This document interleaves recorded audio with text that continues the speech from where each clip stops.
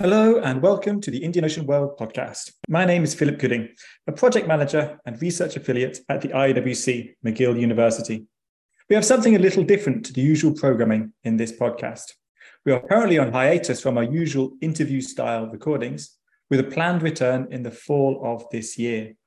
We have thus taken the opportunity to take stock of some of the research we have been doing at the IOWC, particularly over the last year, with a view to telling you all about it, the perspectives of some of our undergraduate research assistants.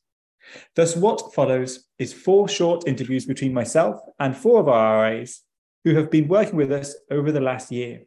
In the order they appear, they are Wukai Jiang, who is a major in geography, Nadia Fekir, who is a major in environmental studies, Alex Springer, who is a major in international development, and Lilia Scudamore, who is a major in history.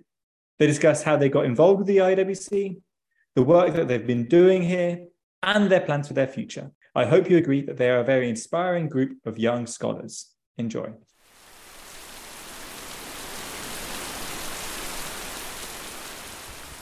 Wukai, thank you very much for joining us to record this podcast. It's been great working with you over the last few months. I just want to kind of give a sense to all our audience, and I'm going to ask this to everybody as well. What's your kind of research background, what you've been doing at McGill broadly, and then what made you want to get involved with the Indian Ocean World Centre to begin with? So my major is geography and the minor is history. So the thing Indian Ocean World Center do is really like in the intersection between geography and history. One of my particular interest is like the connected zone. Like I am interested in the places that connected different area. And I think Indian Ocean Center is doing like global history that is not discussing only the separate area. This is also one thing I'm interested in it. And I know this project, of course, by taking one of your class at McGill. It's about just world history of climate. And in that class, I just one thing I learned is just climate is an active actor of the history, not just a background. And for most of the history studies, we do not care that much about the climate. But on the other hand, in the Department of Geography, I feel like people also do not care about the historical sources. Like there is even no historical geography class in McGill, and this is why I want to study and work here. Thanks very much for bringing up that class. It's one I really enjoyed teaching, and it's great to have you as a part of it too.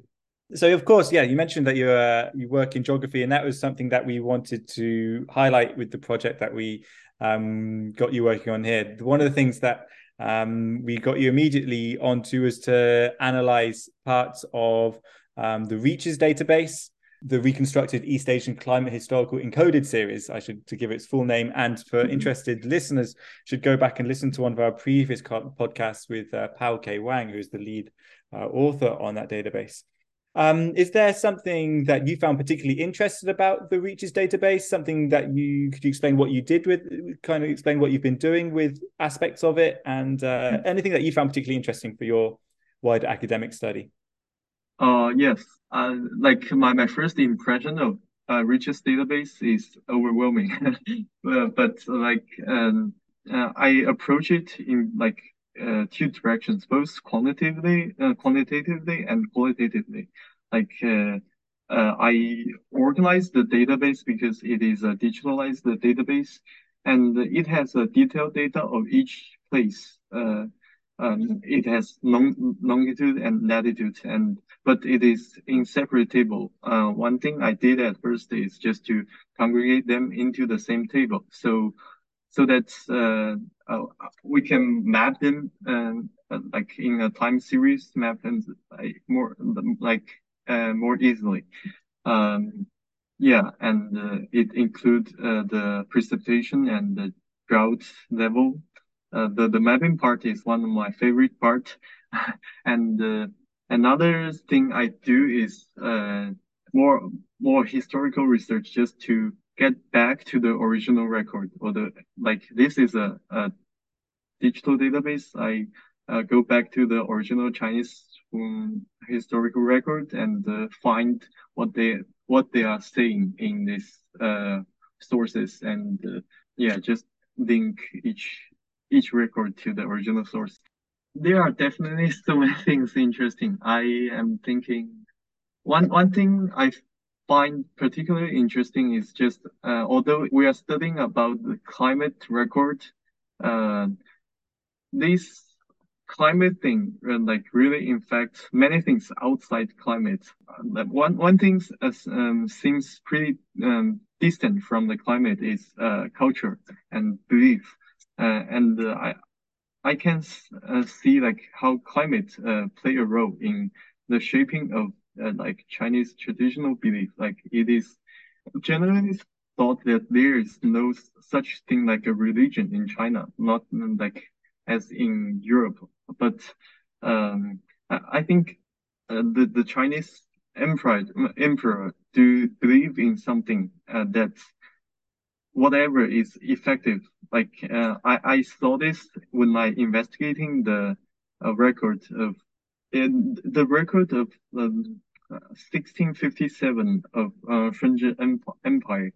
He just after praying for rain, and the praying does work, and there was a rain, and he just institutionalized the process of the pray for the rain, and um, yeah, and I think it is not only like um, the progressing of this belief, but also we know the first few empire of the Qing dynasty, they are learning Han culture. This kind of ritual is an important part of Han culture, and I think this is also a part of like legitimize their rule, and also integrating like more Han people into their empire or something. Yeah.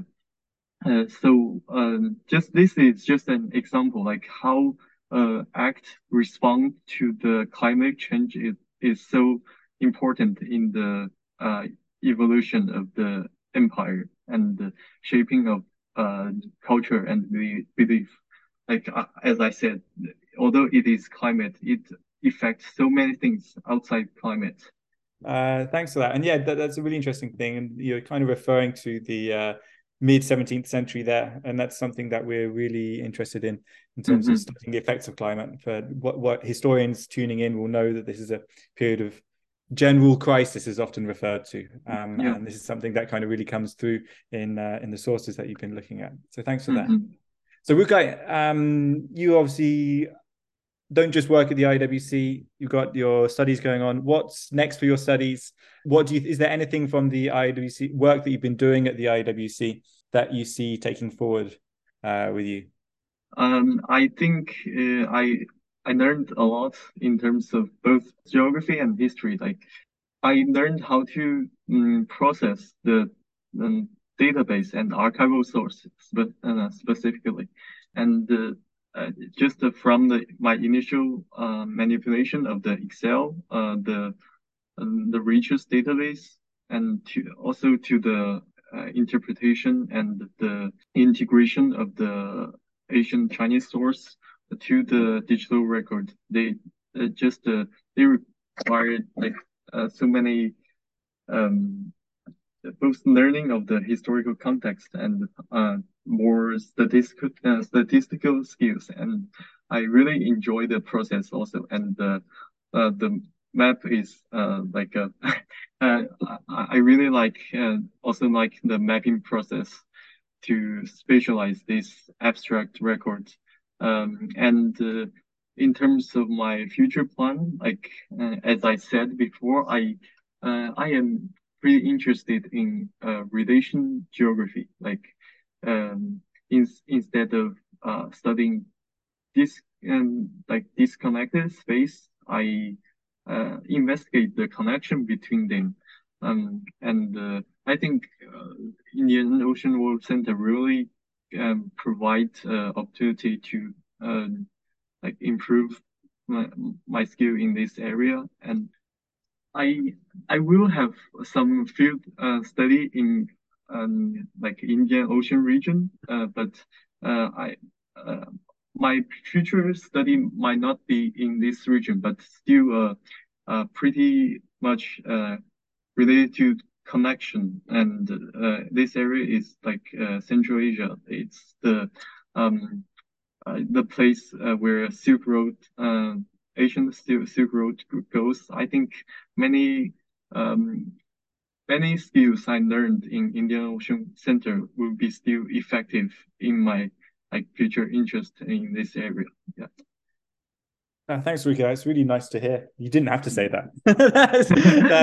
Okay. But thank you so much. And I'm really glad that you found it fruitful. And you alluded to it that you're off to do some field study in the Indian Ocean Center, in the Indian Ocean region. Sorry. Yeah. Listeners may be interested to know that you're about to head off to Singapore for some research.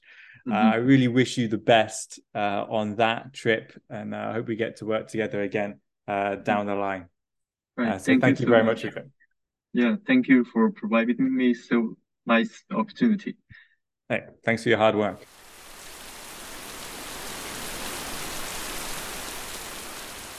Nadia, thank you so much for joining me and agreeing to this little discussion. It's been great working with you the last few months. I just want to kind of give a flavor for our listeners. What are your research interests and what made you join the IOWC earlier this year? Yeah, so I just finished my second year in environmental studies at McGill, but I was also minoring in history. And the history minor was purely out of interest on my part. I've done a lot of classes in it, especially in North America, specifically Canada. I kind of just stumbled upon the IOWC because my roommate brought me to an event hosted by the History Student Association at McGill, and I saw you give a talk on, I believe it was rainfall patterns in East Africa, and that for me was extremely mind-boggling that history and environment, specifically climate, could combine in such a way, and the way you were kind of presenting the data and how it served to give a bigger picture of other processes at the time, especially, how it influenced agriculture and stuff. That to me really resonated with me. And I instantly started researching the center, and I sent out an email to you, a complete cold call. And I was like, is there anything I can do at the center? I would love to get involved somehow. And at the same time, I was taking a class on the anthropology of nature and how different groups throughout history and even contemporary groups perceive nature, and specifically with regards to like resource extraction. And that also spoke to me in a similar way. It was a different way of thinking about environmental studies that wasn't super focused on mitigating climate change, for example, which of course that's crucial and extremely important. But I think if we can't get to like the historical roots of why we are in this situation and why our climate is changing and in some instances degrading, I think it's kind of like putting a band-aid over an infected wound. You're never going to really get to the source of it. So for me, this past semester has just been about kind of opening my eyes to what is out there in terms of environmental research and finding what speaks to me and what fulfills me. And I think looking at history is a way forward in another way that I hadn't experienced before. And so I was really excited to be offered the position at the center, and I've really enjoyed my work so far. Wonderful. That's really great to hear. Well, you alluded to it right at the end there. You've enjoyed your work so far. So what have you been working on? Perhaps you can give a sense of that to our audience as well. Yeah. So this semester, I started researching Cape Town in South Africa, or what is present-day Cape Town, with the arrival of the first Dutch settlers and the East India Company.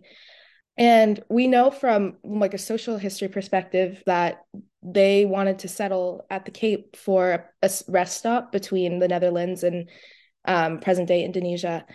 And our understanding of why the Cape eventually evolved into a settlement instead of just a rest stop is kind of patchy.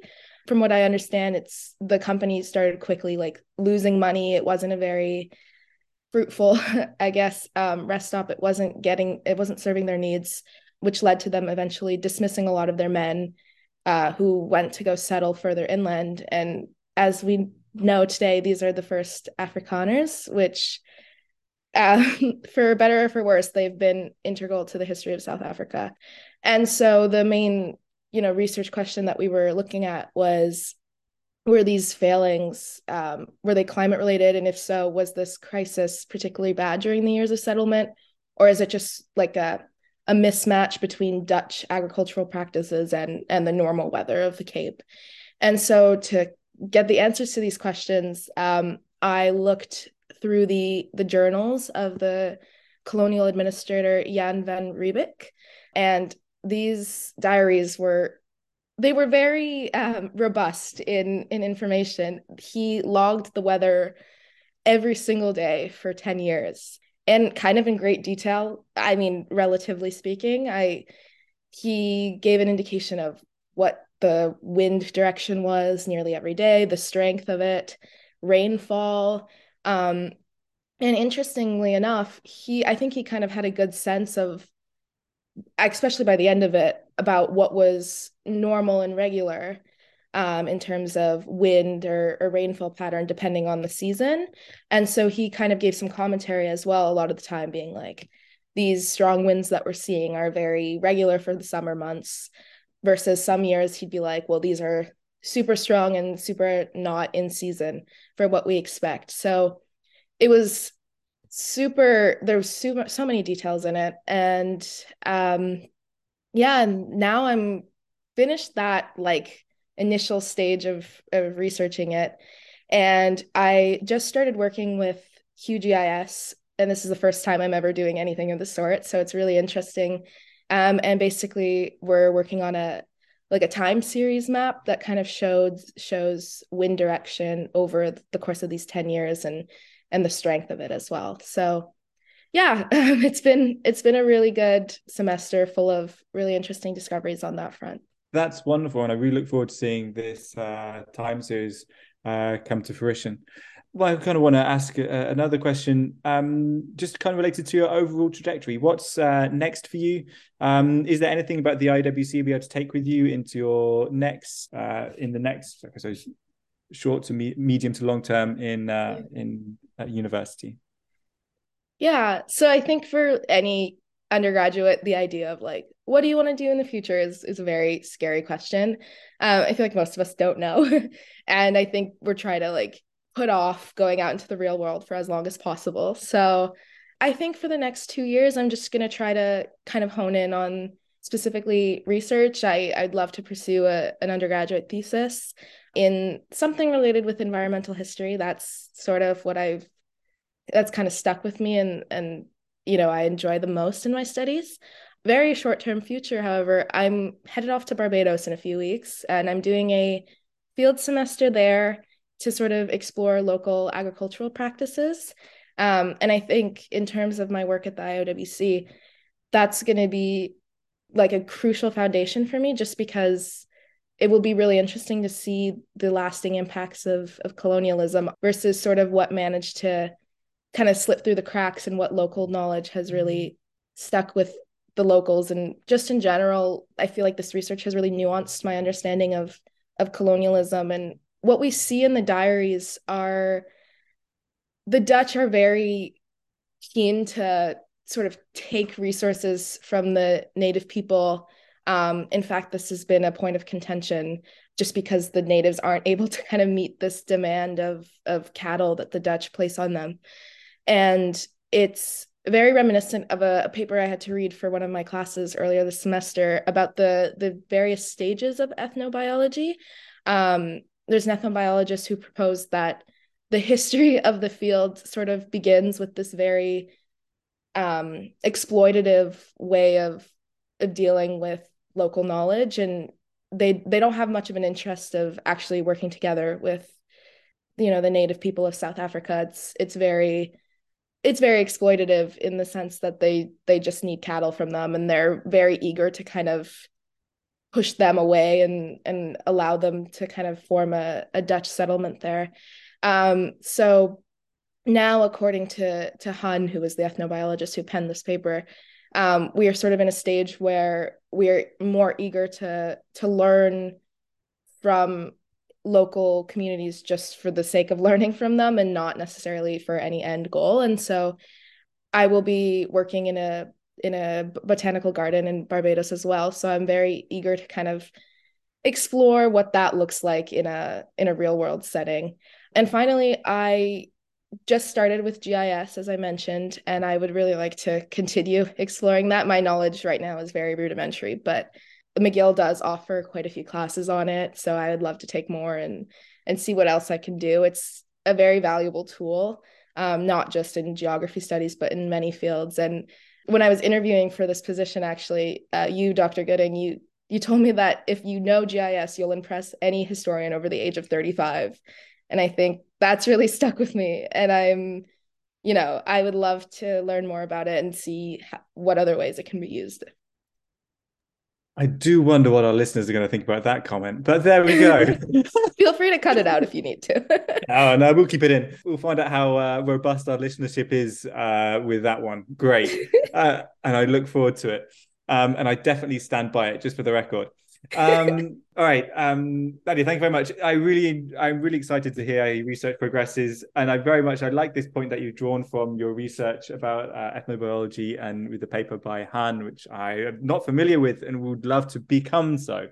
Yeah. But what you're kind of thinking about doing learning for learning's sake and having practical applications. I think your idea of like pursuing GIS, that's one way that things often become practical, is by mapping them and visualizing things. So if maybe this is something that you'll be able to become a pioneer of, because I don't think this is, if this is the state of ethnobiology at the moment, and then it's looking for some kind of practical solution or practical applications, GIS may be one way of thinking about that, and I'd be very interested to hear more. So thank you very much for this, and thank you for all your hard work over the last few months, and and have a great time in Barbados. Thank you. And I hope we get to work again together in the future. Yeah, absolutely. Me too. And I shared this with you before, but thank you again for just giving me this opportunity to be able to do something so, fulfilling to me and just fascinating so early on in my undergraduate degree. I'm so thankful for it. Thank you. And I'm thankful for you too. Thank you.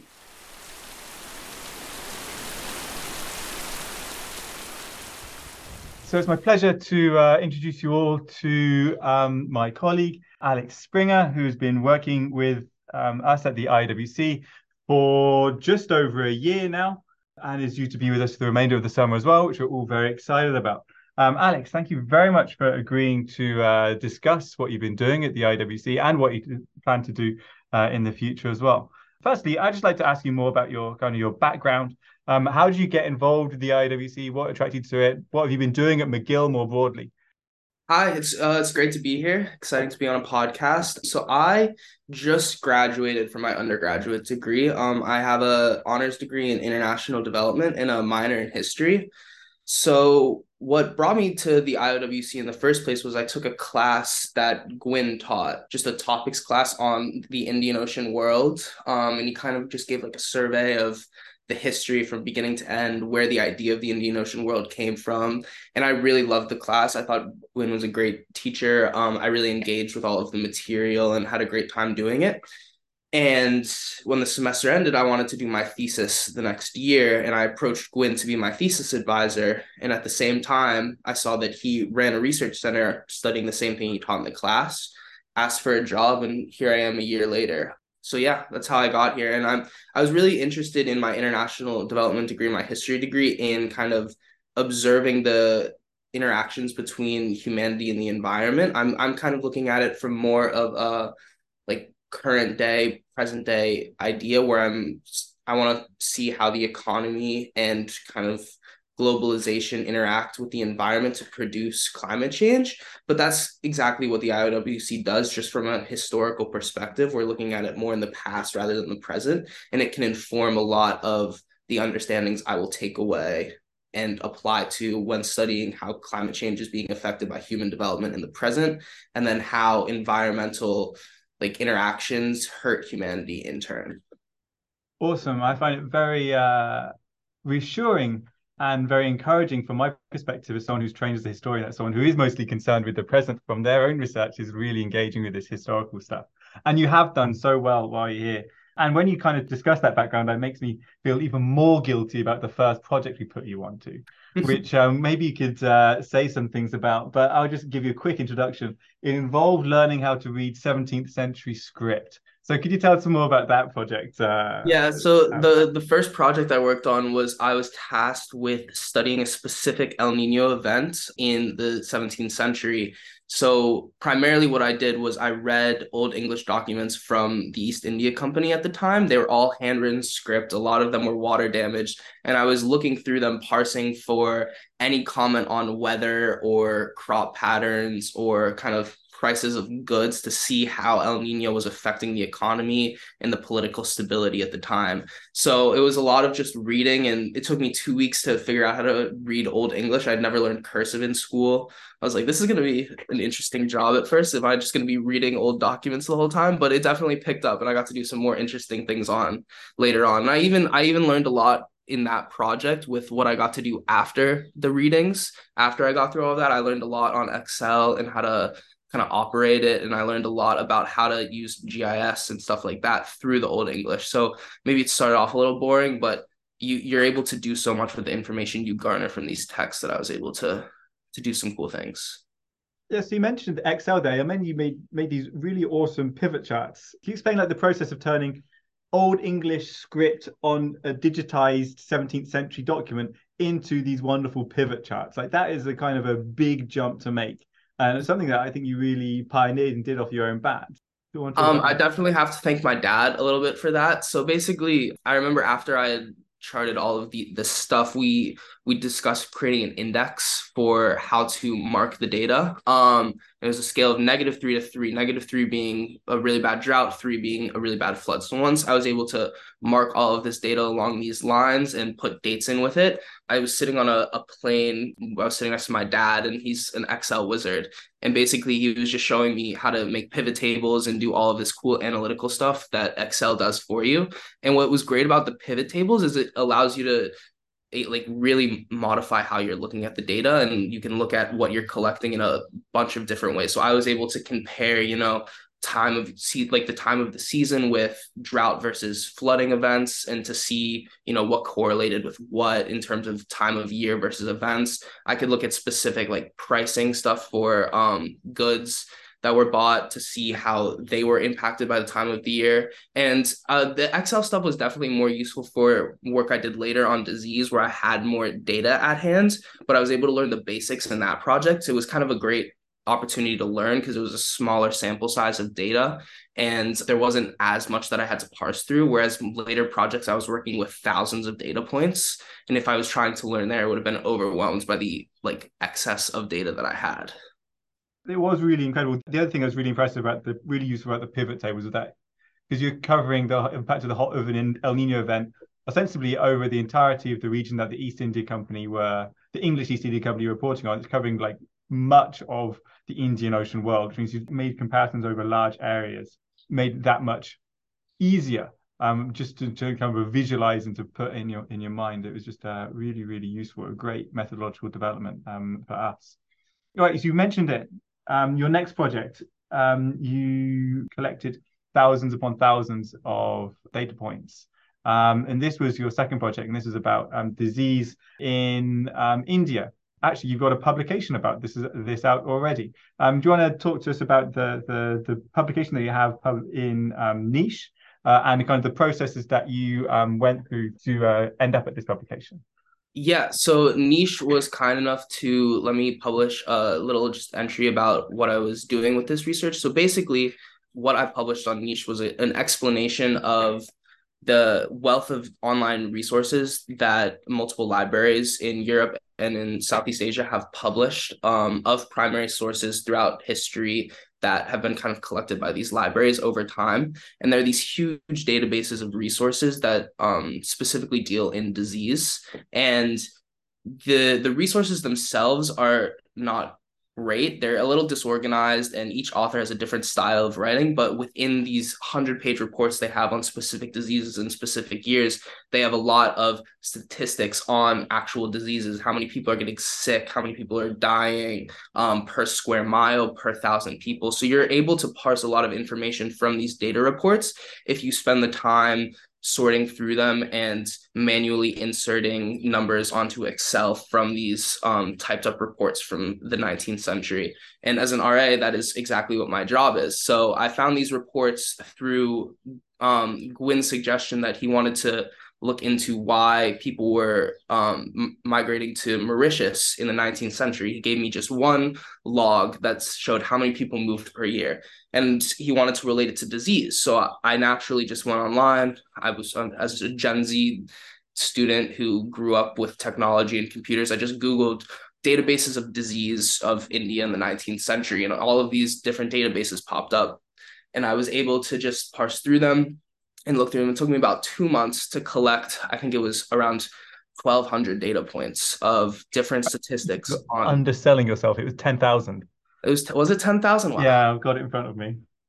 I've forgotten all of the manual inputting I did. No wonder it took me 2 months to do all of that. Jesus. But basically, after I was able to input all of these different points, which was a month by month accounting of total number of deaths, usually per province. And then within per province, they had additional statistics of per 1,000 people, how many people got sick, and per 1 mile, like how many people per 1 mile got sick. So I inputted all of these statistics. And then again, using the pivot tables that my dad so kindly taught me how to do, I was able to separate all of these points based on province, based on year, based on time of the year, to really get a good comparison of what it is actually looking like. And we were really able to visualize it before I went into the next step, which was making maps of all of this data on QGIS. And then, so after I did all this process, after I created maps, which was a hellish process that I'm sure we'll get into, I was able to publish this project through Niche and also on the IOWC's website where the maps are today. So it was a great opportunity. Big reason I got into grad school was these projects that I got to work on and actually like lead myself. And I learned a lot about how academia functions through these projects and kind of the necessary steps it takes to get things published and what you need to look for in this process to kind of streamline everything and make sure you're not messing up at one stage or another, because there's a lot of places you can go wrong and go in the wrong direction. Wonderful. I want to clarify something for our listeners as well. When we talk about niche, we're talking about the network in Canadian history and environment. And we'll make sure that there's a link to Alex's post in this academic blog in the description for this podcast as well. Yeah, so the maps. This is a monumental effort. You're turning these 10,000, this just over 10,000 data points into a time lapse. How did that go? So this is on the IOWC's website. This was probably the greatest learning project and process that I've done at the IOWC, because going into this, I really had no idea how to use GIS. And what me and Nod fondly refer to YouTube University at work was a huge help in this process, as well as Nod himself.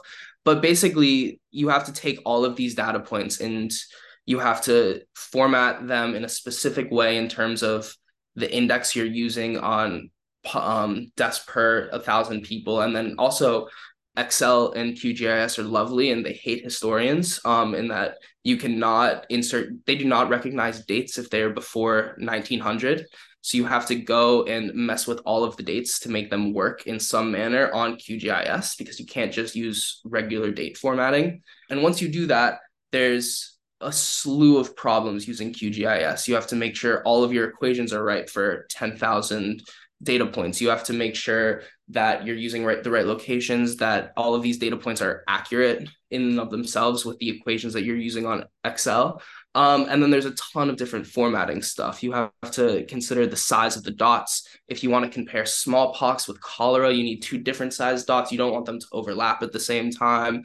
You have to consider using monthly data points versus yearly data points, because sometimes you only have statistics on the year by year of the disease versus in some places you had month by month. So you have to figure out how to balance those two within the same map. This process took me about a month to do. I watched a lot of YouTube on how to make a map, how to make a time lapse, how to combine the two on top of each other. And then I had to figure out how to put it into a video form, because you cannot do this through QGIS. They only give you individual maps. And so if you're creating a time lapse over 100 years, you need to create 100 different pictures and then insert them into another software to make a video. That process took me like a week to figure out how to do. But again, it was a super, super useful learning experience. I now am an expert in QGIS. I can make a map in a heartbeat. I've messed up so many times and had to restart that I know the process inside and out, because once you mess up, you usually have to restart completely. It's not really easy to be like, oops, I made a mistake 2 steps ago. Let me undo. You have to kind of go back and be like, well, that was wrong. Now I have to restart. But it was a great learning experience again. And now I'm very proficient. Yeah, it's a brutal one. It's a brutal learning experience. But once you know how, it is fun to do. And yeah, you just smash those maps out. All right. So obviously I mentioned at the beginning when introducing you, we've got you for the summer, but we know that we're also going to be saying goodbye at the end of it. Please tell us what you're doing next. What are your plans? So I am going to Imperial College London, where I'll be studying conservation science and practice. It's a really cool degree where I get to, it's very multidisciplinary, kind of like my undergraduate degree, where I get to understand conservation science inside and out. What conservation science is, for the viewers who may not be aware, is studying how to protect endangered species, threatened ecosystems, to better like support the functioning of nature alongside humanity. So for example, one thing I could focus on in my degree is, how to curb deforestation and convince local populations how to not deforest as much. And this is a huge problem with lots of different variables in it. So part of my degree will be learning each of the different variables. I'll have to, learn statistics and QGIS science to be able to map and understand what's actually going on with deforestation. I'll have to learn behavioral science to learn how to convince local populations not to, for example, deforest as much, even if there's an economic incentive not to. I'll have to learn some animal biology, some environmental sciences. There'll be some economics involved, as I have to learn the history of areas and the economic staples of the area. So it'll be a multidisciplinary degree, much like what I've been doing at the IOWC and what I've studied at McGill, which is kind of a multidisciplinary study of the interactions between humanity and the economic and political realms and nature and how they interact. So it's like an incredibly exciting degree. I'm really pleased. It's wonderful to hear that you're going to continue this kind of multidisciplinary or interdisciplinary approach. And I have to thank the IOWC too, because research is such an important part of getting into grad school. You learn a lot about academia, how it functions, and a lot of graduate schools really value having their students having done research prior, because you have such a better understanding of kind of how it all works and how the system functions and all of the bureaucracy and kind of process of getting something out and studying it. And what I've learned at the IOWC and the opportunities the IOWC have given me is a big reason that I got into Imperial in the first place, and that I'll be able to continue studying. Thank you very much for your contributions as well. It's been great to have you here for the last year, and great to know you as well. And yeah, we're looking forward to the rest of the summer, and really massive good luck beyond that too. I'm sure we'll stay in touch. Yeah, of course. Thank you for having me. It's been fun.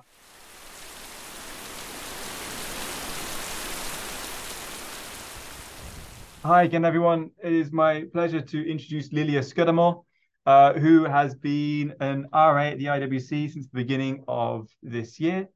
Again, as we've asked everyone else, it'd be really great just to firstly hear about you. What made you, Lilia, get involved with the IWC? What's your background? What are you studying at McGill?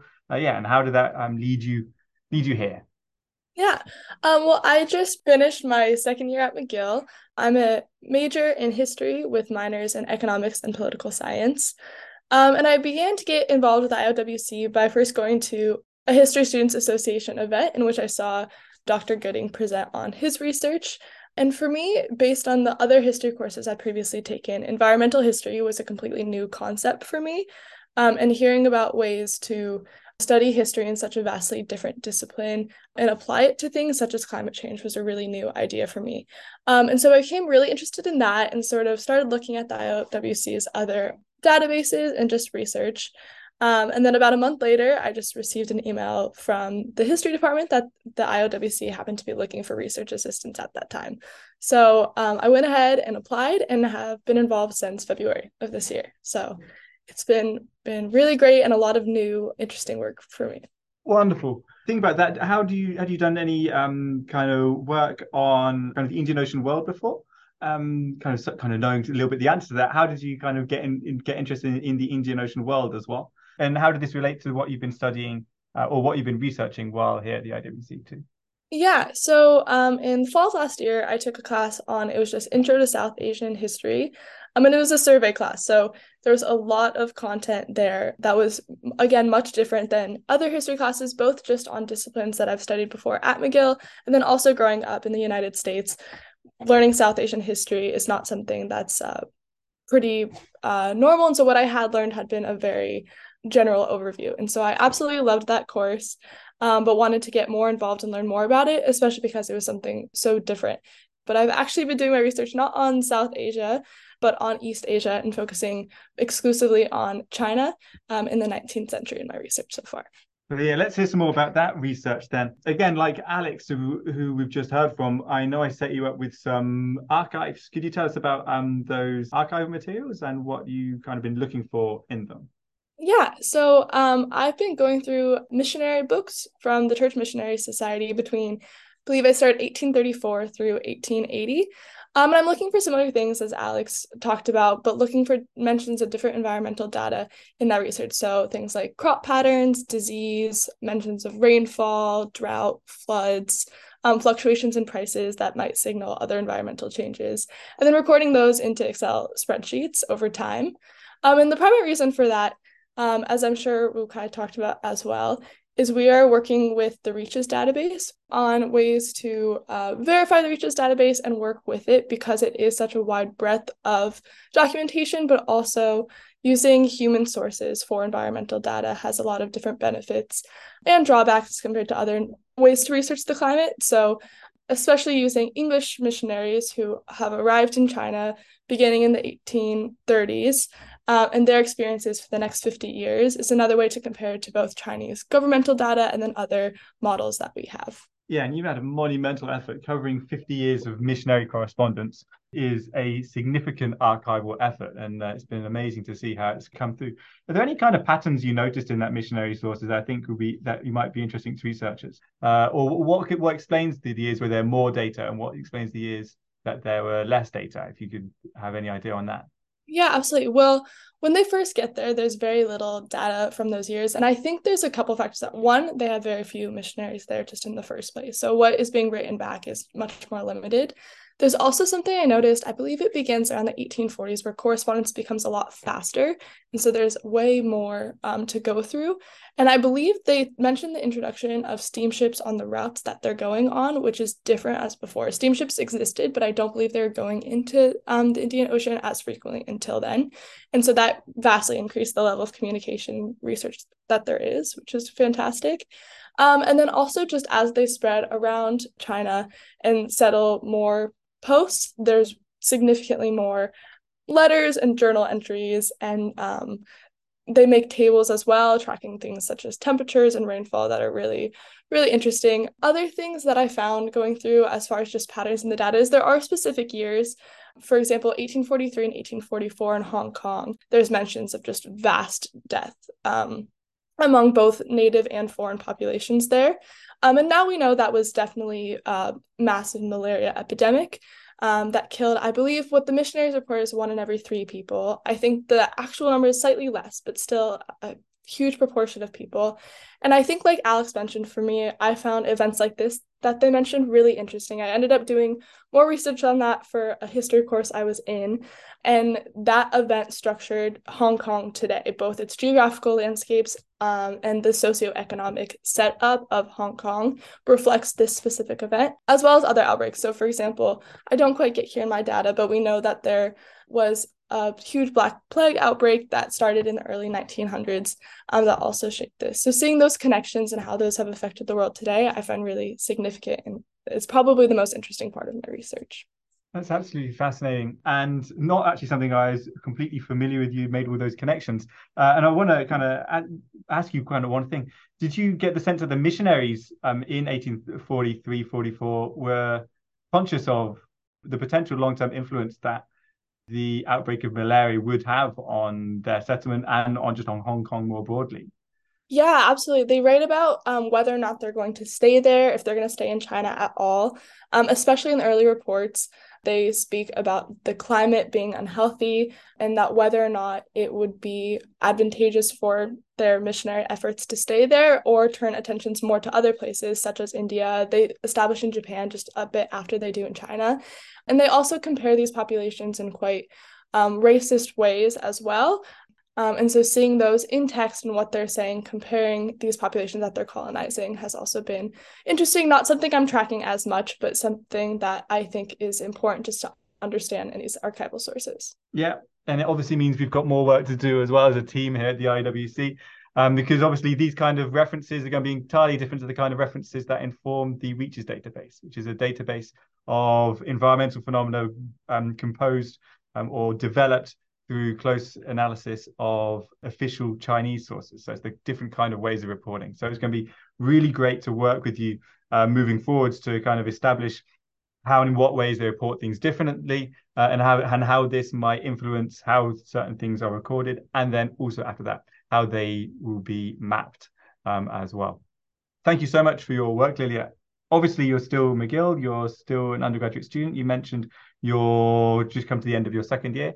What are your plans moving forwards?